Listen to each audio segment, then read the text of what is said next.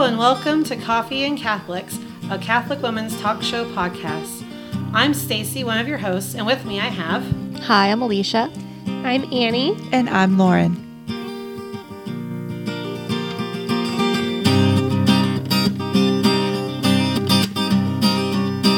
Hello, and welcome to Coffee and Catholics. This week we're going to be talking about the Feast of the Visitation and just kind of what the Visitation can teach us as women. And we know that the Visitation happened a bit prior to this episode releasing. Well, a couple 2,000 years ago. Touche. We knew that the feast was last week. Yeah. Gosh, Stacy. But you can tell which one's the smart aleck. But it's true. I and we love her for it. But yeah, like Stacy said, it is something that we can reflect on, and it's one of the one of the joyful mysteries? Mm-hmm. One of the joyful mysteries. And so it's really something, you can reflect on anytime you pray the rosary or just anytime you're reading scripture or you're just sitting down. So for those that aren't sure about what the Visitation is about, the Visitation is after the, so we have the Annunciation where the angel Gabriel comes to Mary and tells her that she's going to have Jesus. And then later, but during that time, he also tells her that her cousin Elizabeth is pregnant. So after after the Annunciation, she ends up going to Elizabeth, her cousin, and to kind of help her out because she finds out that she's pregnant and she wants to go help. And so, and while there, she is coming up the walk, and Elizabeth sees her, and John the Baptist inside the womb of Elizabeth jumps for joy, and Elizabeth says her famous saying about "Blessed are you among women, and blessed is the fruit of your womb, because the baby in my womb just jumped for joy, knowing that my Lord is here." Mm-hmm. And so I paraphrased a bit, but I guess that's what we do, and when we translate the Bible too, occasionally. So what does this encounter teach us as women? Like, what can we learn from this? So when I think about the Visitation, for me, like, my first fixation is always on that Mary finds out she's pregnant, and then it's like she makes haste, or whatever it is, however they put it, and goes to visit Elizabeth. And I'm like, when I'm in my first trimester, there's no way I want to be, like, going and traveling. But that's what Mary does. She goes and she not just like goes to just be like, "Hey, Elizabeth, guess what? I'm pregnant." But she goes to help take care of her cousin. Like, she finds out that she, because you would think, oh well, they're cousins. She should have heard about this already. But always I have to think about through that, and like that, the communication was a little different. Well, and they didn't live near each other. Right. Like, where does it say? Does it tell us where Elizabeth was? I want to say we told Judea. How far? Yeah, because she goes up to, like, Judea from Nazareth. Something that it's so important for me to be really remembering, like, it's not about me. Like, when I'm so tempted all the time to be, like keeping in my own little, like, bubble of, well, I am going through this right now, or this is hard, or this is, this special thing that happened to me. And not only thinking about the beauty of, or what other people's needs are.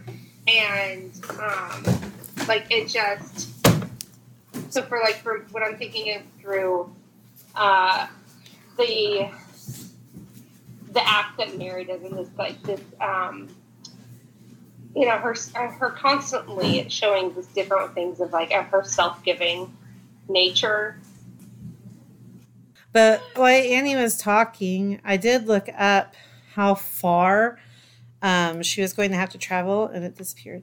But it was like 88.4 miles. Mm-hmm. That, like, it really wasn't like going across town to like take care of her cousin. Because back then they didn't have planes or cars. So like 88.4 miles while you're pregnant in your first trimester, throwing up, being tired all the time. I mean, it was not a fun trip. Would she have been throwing up one though? of those, I was gonna say, is that one of those curses of Eve things? Like when they said Mary, you know, she didn't go through that, or I kind of wonder. I don't know. yeah. But Well, I mean, she probably. I mean, there were still the changes in hormones, the changes in body that all is experienced, and but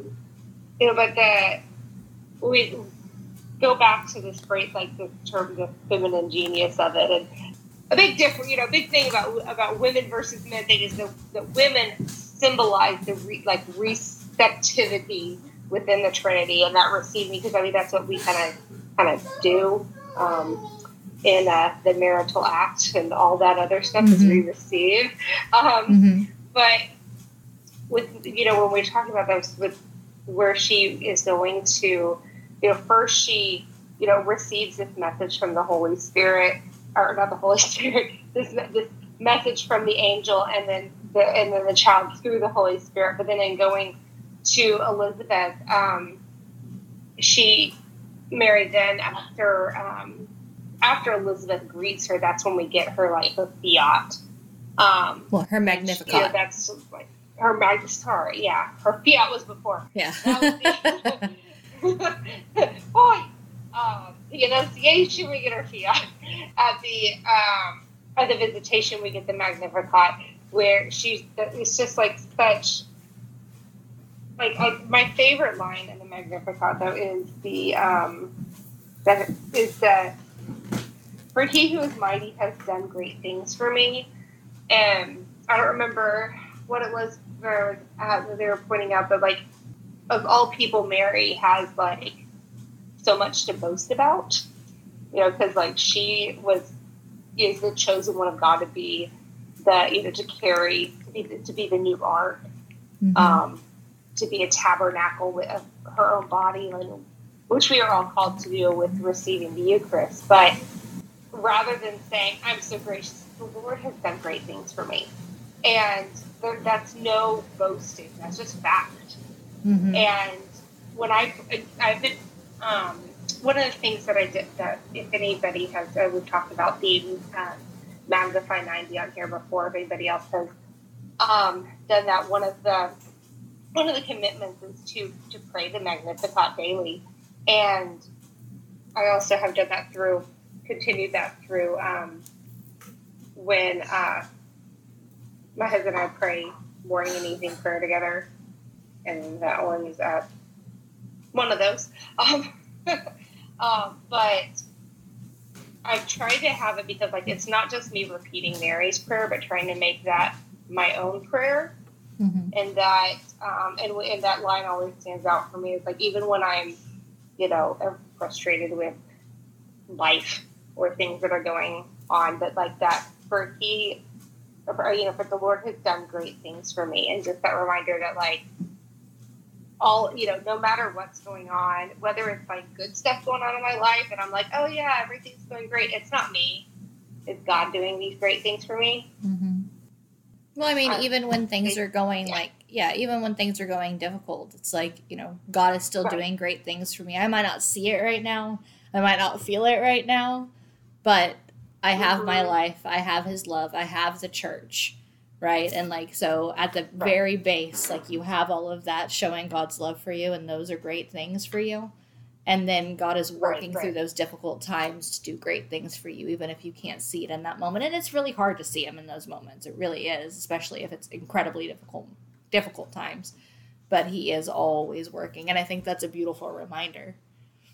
Now, I think I have spent many a time, praying the rosary and praying the joyful mysteries and thinking about the Visitation. And there have been times when I'm, I don't know if I can think of any off the top of my head, but when I've been praying them and I'm it's almost like God speaks to me in that prayer, like, look at this beautiful aspect of the visitation and what this means for Mary and for Jesus and for your life, and what he's calling you to do. I think part of it is, that selflessness, because I tend to be a very selfish person. By all accounts, I'm a very selfish person, and God has really worked in me and through many difficult trials, and just kind of pushing me and showing me how selfish I am, to have more generosity and kindness and charitability, and any that I have learned, like, in any way that I have learned to be more of those things. It's not like Mary, like, it's not something that I can boast about, because God has done it through me. Like, scripture tells us, like, we have no room to boast, right? Because any of the yeses that I say to God is by God's grace, right? Like, God, by me having a fiat, by my fiat to God, like, that is because God has given me the grace to trust in him enough to say that yes. And so everything is a gift from God. But anyways, just like, I love that. I love that she went to go and visit Mary, or visit Elizabeth. And I think that there probably was some, I think about it and I wonder if there was some kind of, not a selfish reason to go, but like this excitement that, the angel Gabriel told her that, her cousin was called barren, but now she's bearing a son. And that's exciting, because like, now that she's, received this gift from the Lord in the person of Jesus that she has just conceived, she gets to go and talk to her cousin who has, by all accounts, miraculously conceived her child. Obviously not a virgin birth, but she was barren before, and she's in her old age, and no one thought that she was going to, be able to ever have children. She didn't think she would ever have children. Her husband doubted so much that she wouldn't have a child, right? That God made him mute. And so, she has this reason to be excited that, like, oh, my cousin is going to kind of understand, maybe, like, this is somebody to relate to, and I love that God put that in her life and in Elizabeth's life, that they were able to, I think, have that kind of common ground of, like, God working in this beautiful way to have them bear children when, Elizabeth hadn't been able to. And by all accounts and human standards, Mary should not have, because she had not, known man. But, I just love that God gave them that. I love that God gave them that grace. I know I got away from that generosity a bit, like talking about that, bringing that up, but I just try to reflect back on things that I thought about with regard to the visitation. I think that it's God often, he doesn't make us to, like, our relationship with him is very personal, but it's not meant to be private. Like, we are meant to share it and share in other people's faith. And it's supposed to be a communal thing. We're not meant to do it alone. And so I think that in the way that, God gave Elizabeth and Mary this kind of common ground to come together and adore God and worship him and, give gratitude to God, like, we can do the same thing with other women that we find, or other people that we find, that, like, we have this common ground of, like, God has done these amazing things for me in my life, and I want to share that with you, and I want to share in what he has done through you, or for you.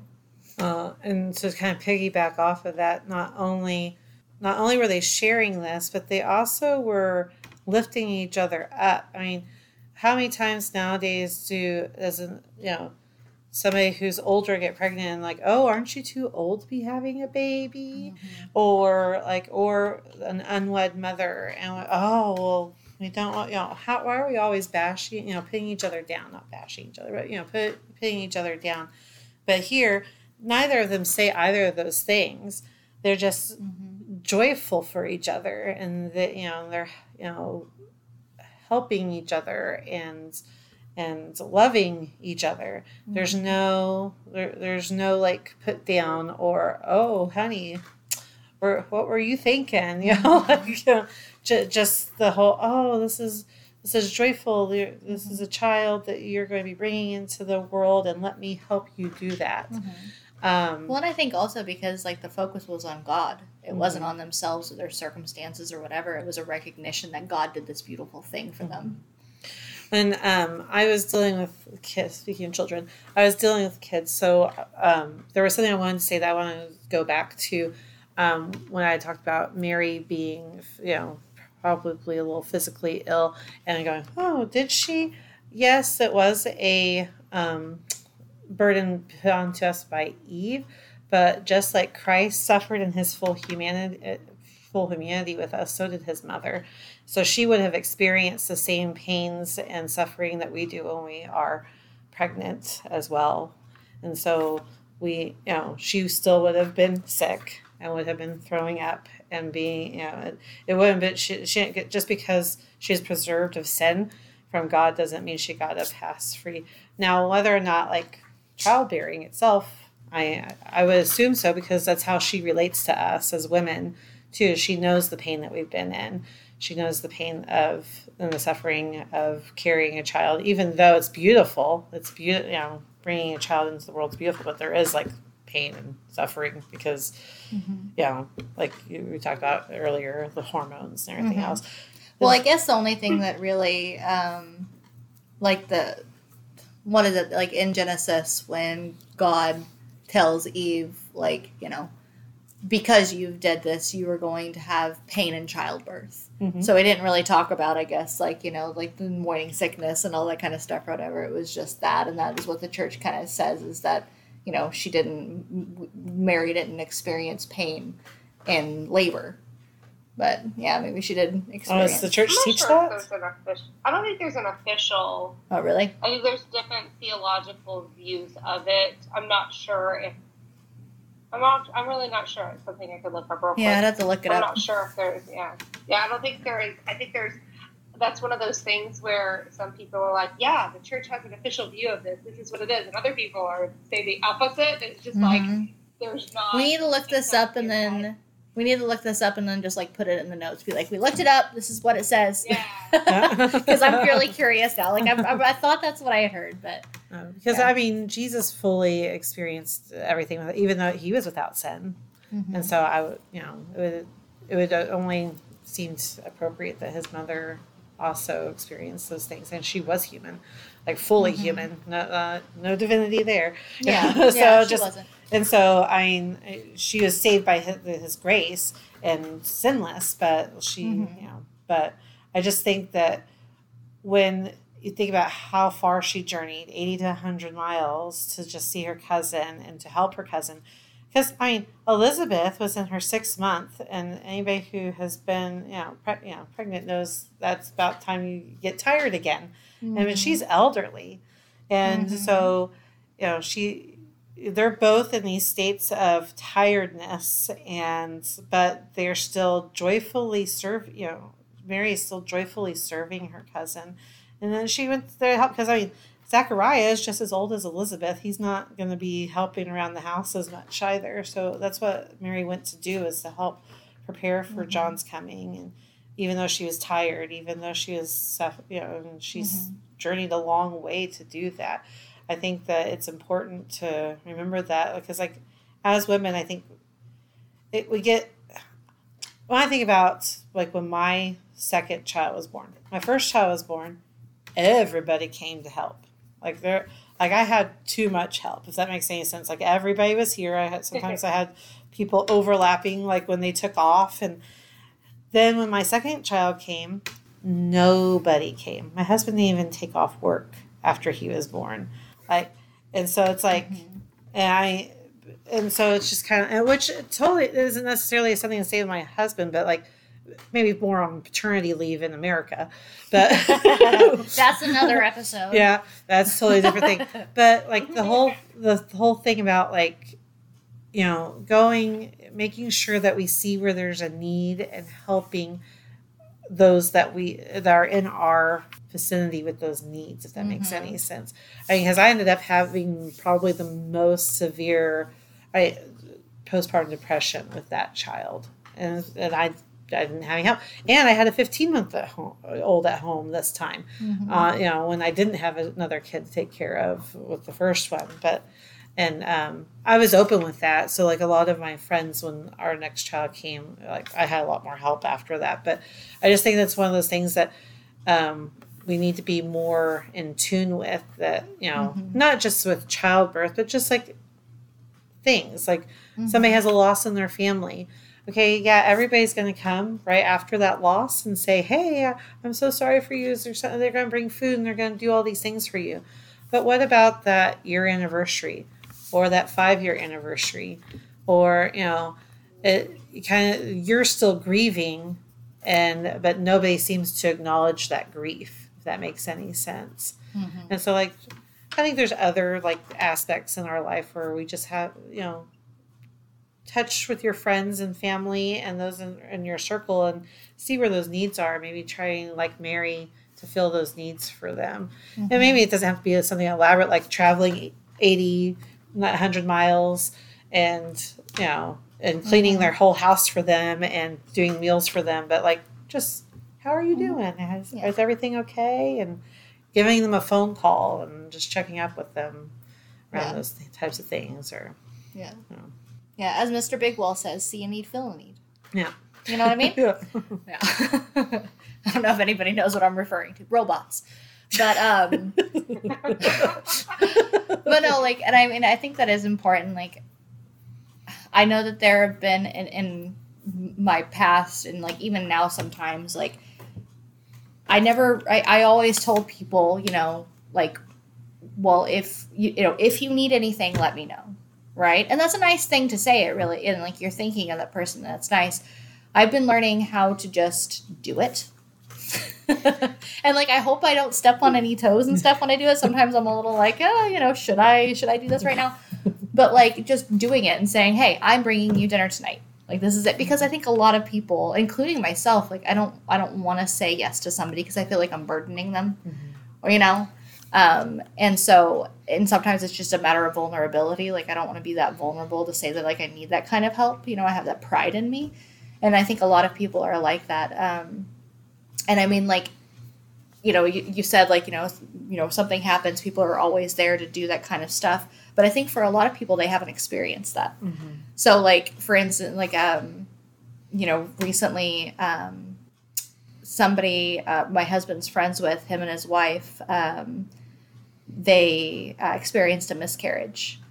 And, it was like, my husband and I talked about it, and we were like, let's go ahead and make him dinner and we'll bring it over just to give her a night off, give him a night off so they can just focus on grieving and all of that. And, he refused. My husband went to him and said, hey, we're going to make you dinner. He refused. And over the course of the next couple of days, my husband, they talked about it more and stuff, and they were going through the grieving process. And finally he was just like, just let us do it. He was like, let us do this for you. We want to do this for you. Like, if you absolutely do not want it, that's fine. But, like, we would absolutely love to do this. It's an honor for us to do it. Can you please allow us to do this for you? Because it would just be a beautiful thing for you to allow us to do. And so he finally agreed. I made the dinner and my husband brought it to him. And a couple days later, he went up to him and told him, that nobody had ever done that before. Nobody had ever made them a meal before when anything had happened. And so, he found that to be quite beautiful. And so now he wants to do that for other people, And so I think that's something that I've learned is that, I think there's like you're talking about, there's so much need out there just for a helping hand, for compassion.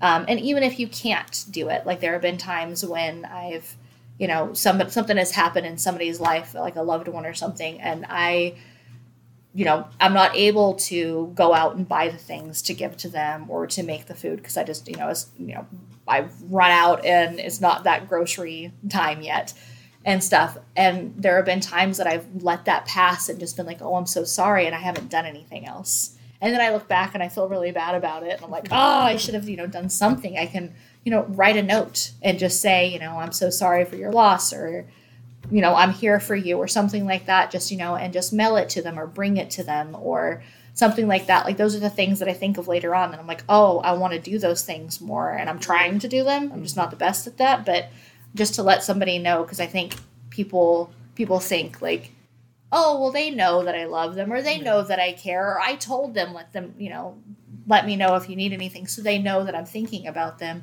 But I think when you're in the thick of difficult times, or even joyous times or whatever, it's just nice to have that connection, I was just thinking about how, while you were speaking about the meals, I was like, well, sometimes financially, maybe I'm not in that spot where I can buy the things, or, but, one of the things that I had a friend do is, she came over once and just to hang out with me, and she folded my laundry while we talked. And I was like, okay. But another thing is, like, you can have a mass said for somebody. We've had people, from that aren't local have things happen, and we've had masses said for them. And, like you said, that's what popped in my head when you said I could write a note, because we've had masses said for us too for things. And one of the things that they did was they sent us a card that said, on this day, mass is going to be said for you and your family, or for the specific intention. And, that meant a lot to us. I mean, they couldn't physically be there with us doing something, but the fact that they were trying to do what they could where they were and in the situation that they were in still meant a lot.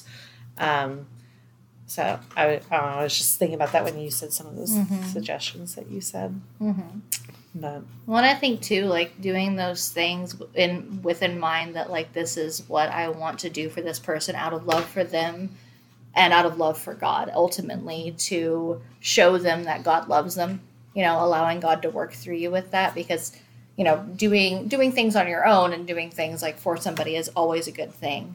But I think when you can bring God into it and, maybe do those things with a prayer, like, I'm doing this for them, Lord, bless them with what you have for them, with what they need, bring them to yourself so they can have that peace, so they can have that joy. So, you could just be in the presence with them.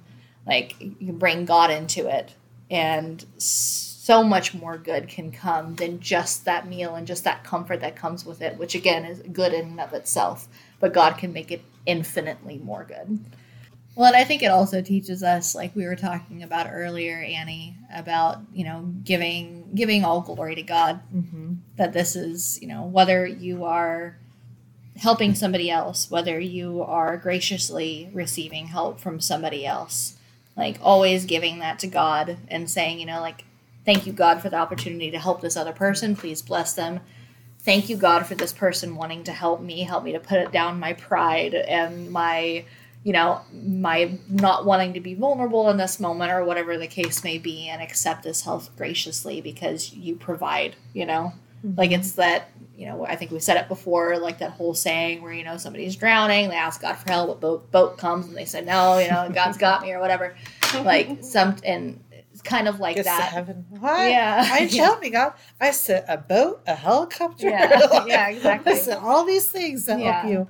And so, and it doesn't, I think the help doesn't always come in the way that we want it to come, and it doesn't always come in the way that we expect it to come. Right. But God does provide for us most of the time, I think, in ways that we don't expect. And I think that does teach us how to humble ourselves and how to put that pride aside so that we can allow ourselves to be vulnerable with other people and accept that help. And then, again, give glory to God. Always say thank you to God. And I know that there have been times in my life that, good things have happened, and I'm looking at it, and I'm looking at it more from, I guess, a worldly perspective, and going, these good things came about because of A, B, and C. How did God play a role in that? But God has this way of working behind the scenes and in people's hearts and through the difficult moments that we can't see. And he's just always there working for our good. And I think we've talked before, and I'm going to quote one of your favorite saints, Alicia, about we don't always have to do the grand things, the big, huge things, but we can, as Mother Teresa says, small things with great love. So, like what you're just talking about, like, it doesn't matter how big of a gesture it is, as long as that love, that God, God, because God is love, that God is present in the act, or in the thought, or in the prayer, or in the actions. And which goes right back to what Annie was talking about.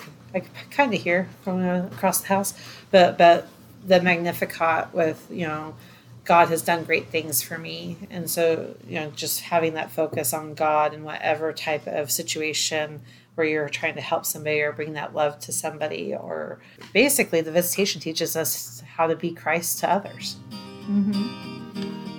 And as always, thank you for joining us. Thanks. Thank you. Join us again in 2 weeks. Until then, may God bless you and may Mary accompany you. Coffee and Catholics is a proud partner of the Smart Catholics Podcast Network. Find new shows to love, meet like-minded Catholics, and join the community at smartcatholics.com.